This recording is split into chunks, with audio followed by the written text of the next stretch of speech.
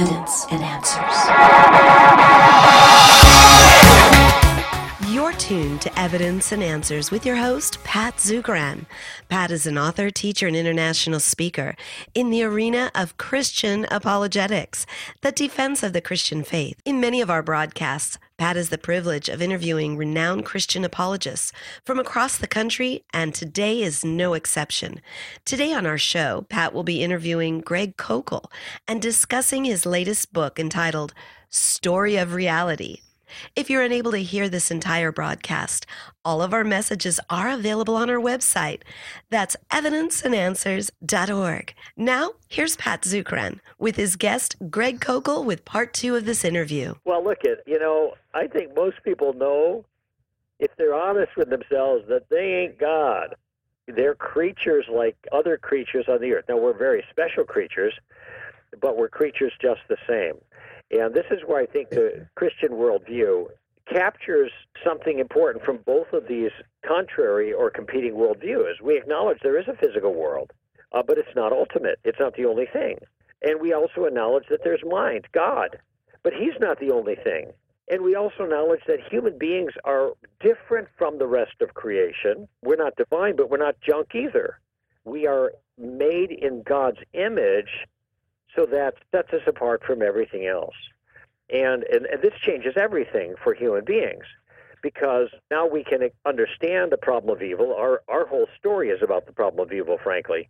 It starts in chapter 3 of our story and doesn't get resolved until 66 books later, But we can take the evil seriously. We can also take redemption seriously, because there is a solution to the problem. It's actually on a couple of different levels. And we can treat man in a way that's consistent with our deep intuitions about human beings. We know we're creatures, but we also know we're special. That's why it's okay to gas termites, but not Jews, because humans aren't animals, mere animals. We have some transcendent value. So all of these things fall into place nicely in the Christian story of reality, but don't fit either, certain details don't fit either the materialistic matterism story of reality or the Eastern religion mindism story of reality. And I think this gives tremendous power to our view, because it matches up to the way the world is. Of course, these are all details that I work through in the book and explain as I'm telling the story, how these other worldviews are not going to be adequate to account for the way the world actually is. Yes, we're speaking with Greg Koukl, founder and president of Stand to Reason. They got a great website, sdr.org. And Greg will be here in Hawaii September 21st and 22nd, and we're talking about his new book here, and he'll also be talking about this at the conference, A Story of Reality. Now, Greg, so all worldviews and philosophical systems have a story, and one of the things you state is that they cannot all be right at the same time. That's right. And as you stated briefly here, you showed how they contradict one another at the fundamental level. They cannot, all these stories cannot be right at the same time, as many, believe today in a belief called pluralism.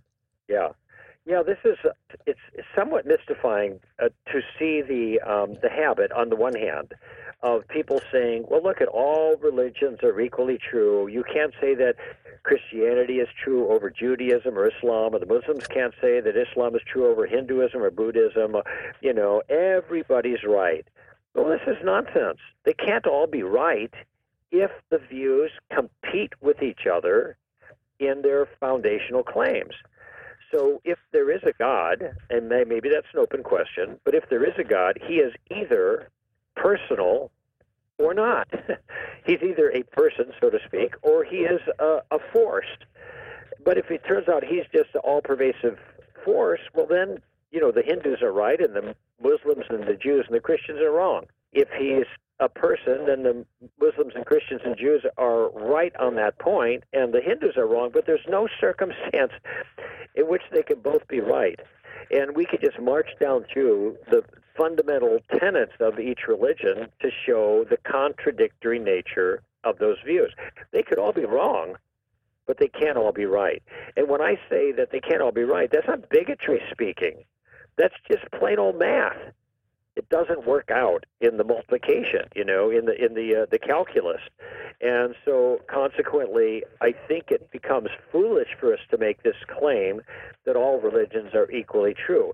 I tell you what I think most people think when they say this, though. I think what they mean is all religions are equally false. But you're welcome to the fantasy of your choice, and all fantasies are equally valuable as fantasies. But that becomes the most intolerant, kind of condescending view of all, it seems to me. Yes, Greg, often you hear the story of 6 blind Hindus and the elephant. A prince sitting on a balcony is watching these 6 blind Hindus touch different parts of the elephant, and they all start arguing with each other. This is a tree. No, it's a spear. It's a rope. It's a tree trunk. It's a wall. And they're all arguing with each other. And that's often the picture that people are saying is what's happening in the different world religions. What's wrong with that analogy? I'm glad you brought that up. I actually wrote a piece about it you can find at str.org on Stand to Reason's website, and I call it The Trouble with the Elephant. And first of all, just keep in mind that, as you pointed out, it's an analogy. It's not an argument. It's a way of claiming what the discussion about religion is actually like, and that the conclusion from the analogy is that each religion has a little piece of the truth, and if you put them all together, you'll get the whole thing. And in fact, this is, in the story itself, what the prince, the Raja, who's up on the balcony, who's not blind, is telling the blind people who are having the argument. He says, look, at the elephant's a big animal. You each have a little piece of it. You put it all together, you get the whole thing. The question, though, is whether religion is like the elephant. That is it possible that each of us have a little bit of it, and then if we put them all together, there is harmony? Well, the answer is no, because you can't take the central features of a religion and put them together and get harmony. As I mentioned, the monotheistic religions of the world claim that God is personal. Eastern religions, Hinduism in particular, claim that God is not personal. Actually, Buddhism doesn't even have a God in it. God's existence is irrelevant to Buddhism. And so how can these all be part of the same picture? They contradict each other. And this is what's wrong with the parable, is that it doesn't really capture the issue. What if I were to say, what if there are 2 blind men in the conversation you just described, and one says, the elephant is so small I can fit him in the palm of my hand. And the other one says, no, the elephant is as big as a house. Well, it's pretty clear there that those 2 claims can't be reconciled with each other. The tail being like a rope and the tusk being like a spear and the leg being like a tree, well, those can be reconciled, but not this issue of size. And that's why I think the parable itself is not helpful. It's misleading. Here's the curious thing about the parable, Pat, is that it actually, in a certain way, depicts our worldview in this sense. Notice that in the parable, you have blind people groping about, being able to touch certain parts of the elephant, but not able to put it all together. Okay? Who solves the problem?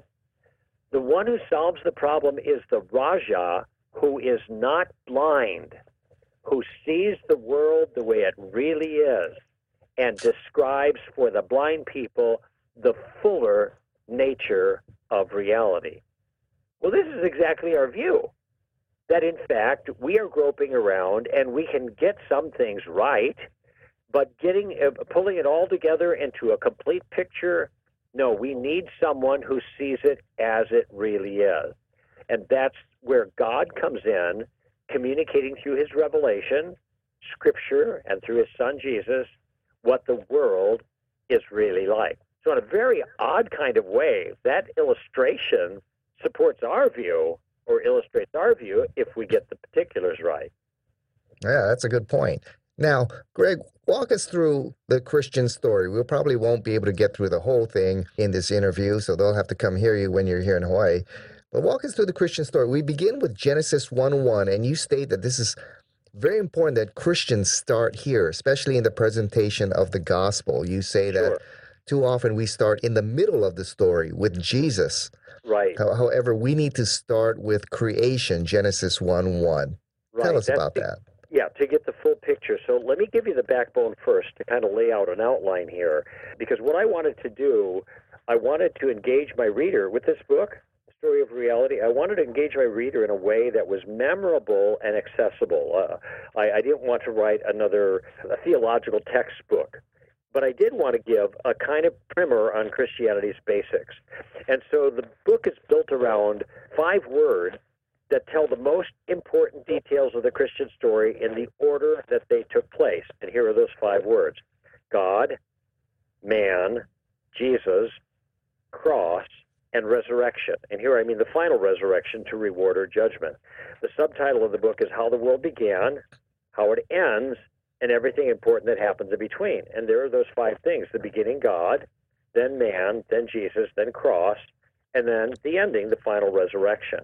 And I start with God because that's where the story starts, in the beginning, God.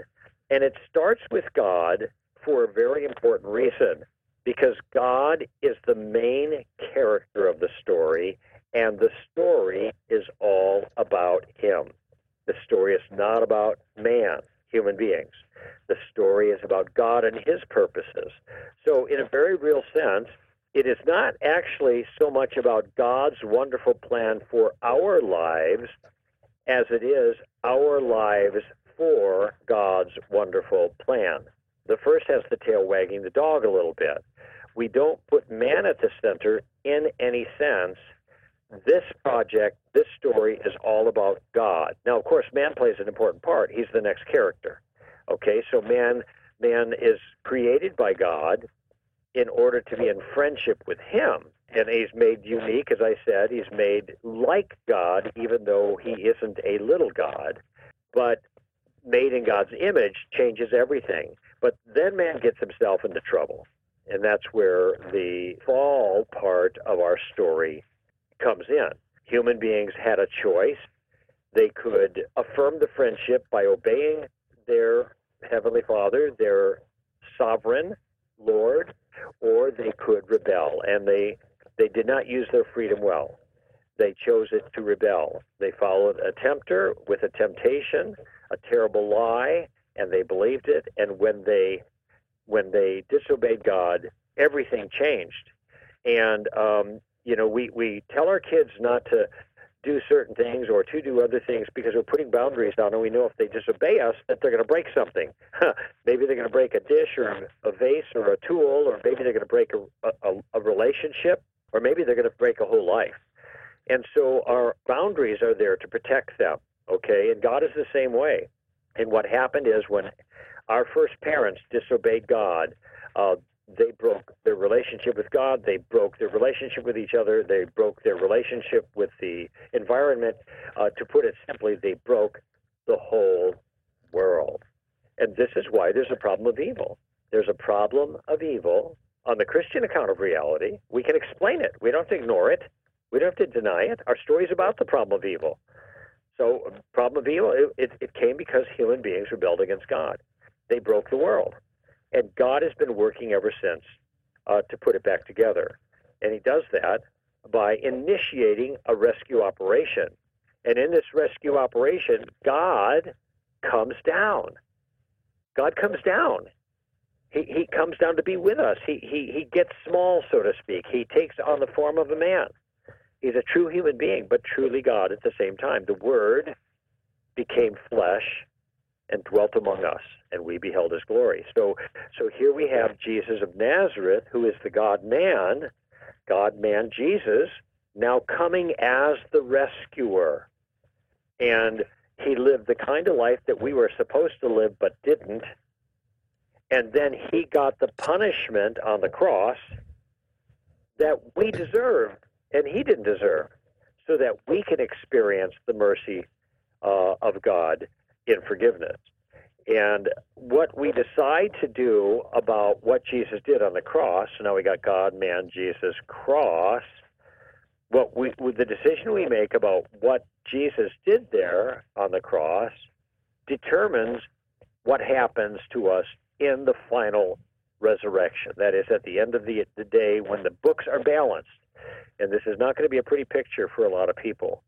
Though we all deserve judgment, some will receive what they deserve, judgment, and others will receive what they don't deserve, and that's mercy, and they'll receive that because of the rescuer. But one of two things is going to happen at the end, and that is either perfect justice or perfect mercy.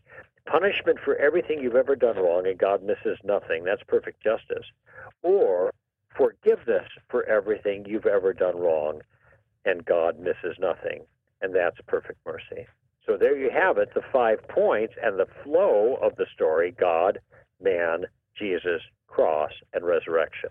Yes, and I think more and more, as we're in a post-Christian culture, that's the story we need to tell. We need to start from Genesis 1:1, because, if Genesis 1:1 is true, then atheism must be false, and right. So must pantheism. You knock those two out right away. And also, polytheism and the animistic religions as well. Right. And also, it gives you as you said, the context to understand, the gospel. When you're speaking to an atheist, and you jump right into Jesus Christ and the resurrection, he's saying, well, if there is no God, there's no Son of God, no Word of God, no acts of God. And he's looking at your story as simply as fiction. Right, but, right. Yeah. There's another detail here too, Pat, I wanted to mention quickly, and one of the values of starting at the beginning when you're laying the picture out is because probably at this moment, the most controversial elements of Christianity have to do with sexuality. They have to do with sexual behavior. They have to do with gender. They have to do with dysphoria of gender and all that kind of thing. What does it mean to be male and female? And it's all tied to the larger question, what does it mean to be a human being? And you cannot answer any of these questions unless you answer that prior question, what does it mean to be human? And in the very first opening chapters of the story, the foundation is laid that answers all of those issues. And even Jesus, when the question of marriage and divorce came up in Matthew 19, he went back to the beginning and he said, this is the way it is.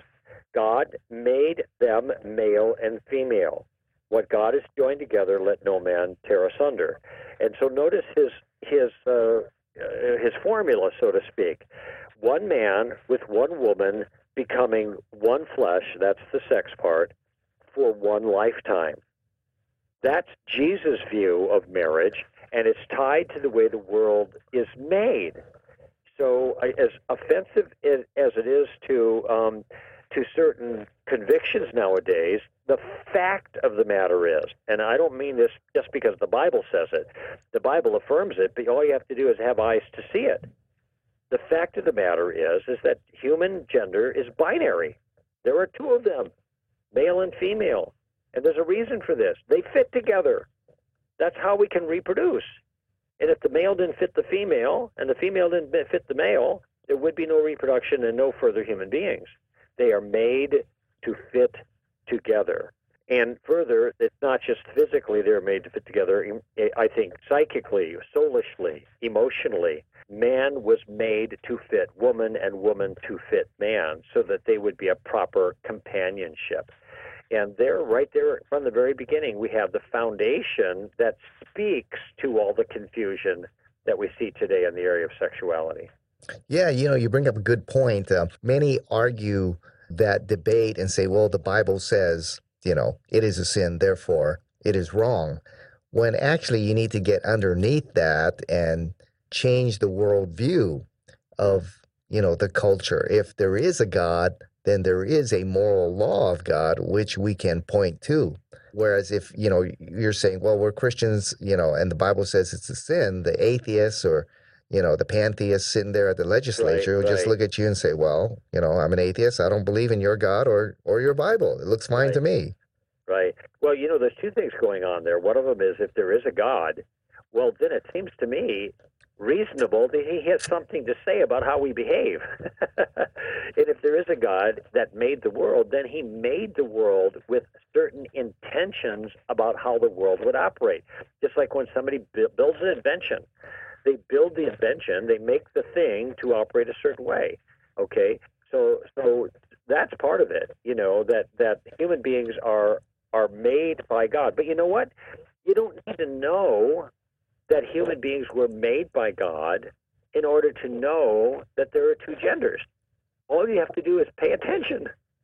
And see, this is one of the things that I think is so compelling about the Christian worldview, Pat, and that is that the basic details of the Christian worldview turn out to be largely obvious to the careful observer.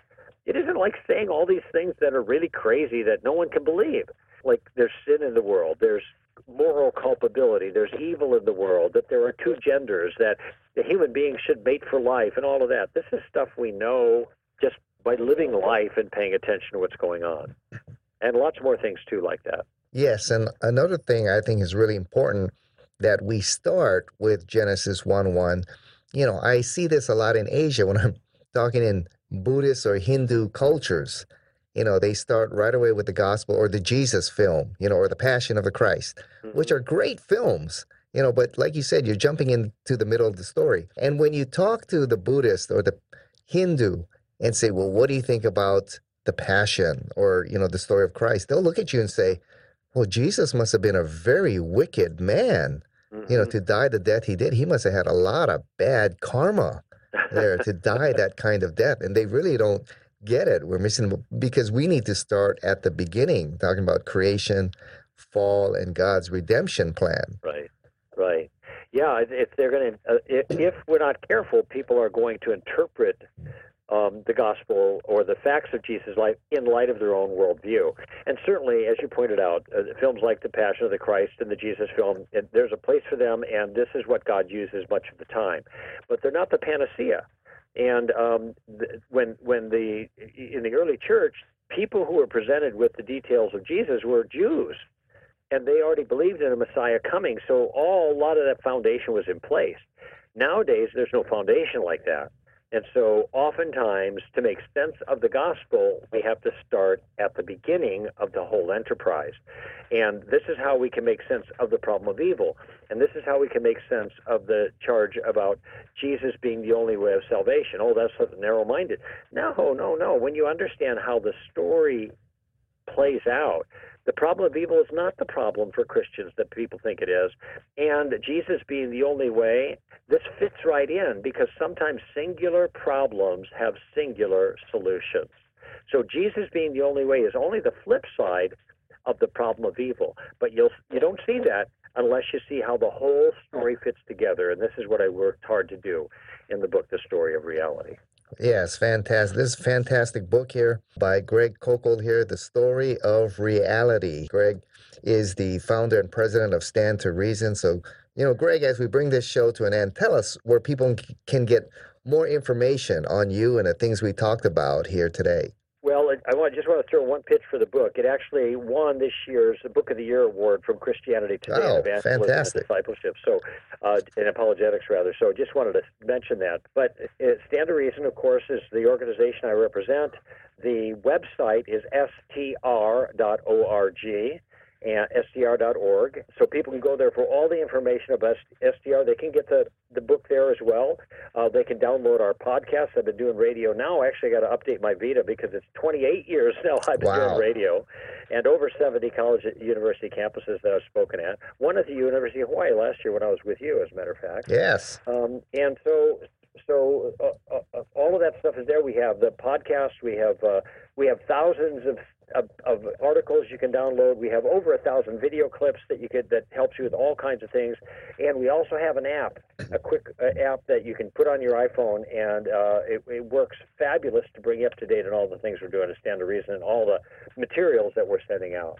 Yes, so you've been listening to our interview with Greg Koukl, founder and president of Stand to Reason. He's going to be talking about the story of reality, tactics on how to engage the tough skeptic, and many more when he comes here September 21st and 22nd here to Hawaii at the Evidence and Answers Apologetics Conference here at Kalihi Union Church. So, Greg, thanks for being with us, and we look forward to seeing you here live here in Hawaii. Oh, I'll be live and lively, Pat. I'm looking forward to it, too. Thanks. Once again, our time has come to a close. Thank you for joining us here on Evidence and Answers radio broadcast. We hope you enjoyed Pat's show today. If you would like Pat to speak to your church, Bible study, or perhaps even at a conference, please give him a call. That's area code 808-483-0586. Or you may contact him through the Evidence and Answers website. That's evidenceandanswers.org. Evidence and Answers relies on generous support from you, our listeners. To keep this broadcast on the air, you have the opportunity to donate. Head on over to our website. That's evidenceandanswers.org. You may do so right there online on the homepage. We have a wide variety of resources available to you. Everything from atheism to Zen Buddhism, including articles and additional audio for you to listen to or download. So be sure to share our website with your family, your friends, and your church. Evidence and Answers is grateful for our key sponsor, Highland Capital Management, providing investors with alternative investment solutions. To learn more, visit them online at hcmlp.com. Join us again next time on the air or online as we provide compelling reasons for faith in Christ. That's Evidence and Answers with Pat Zucran.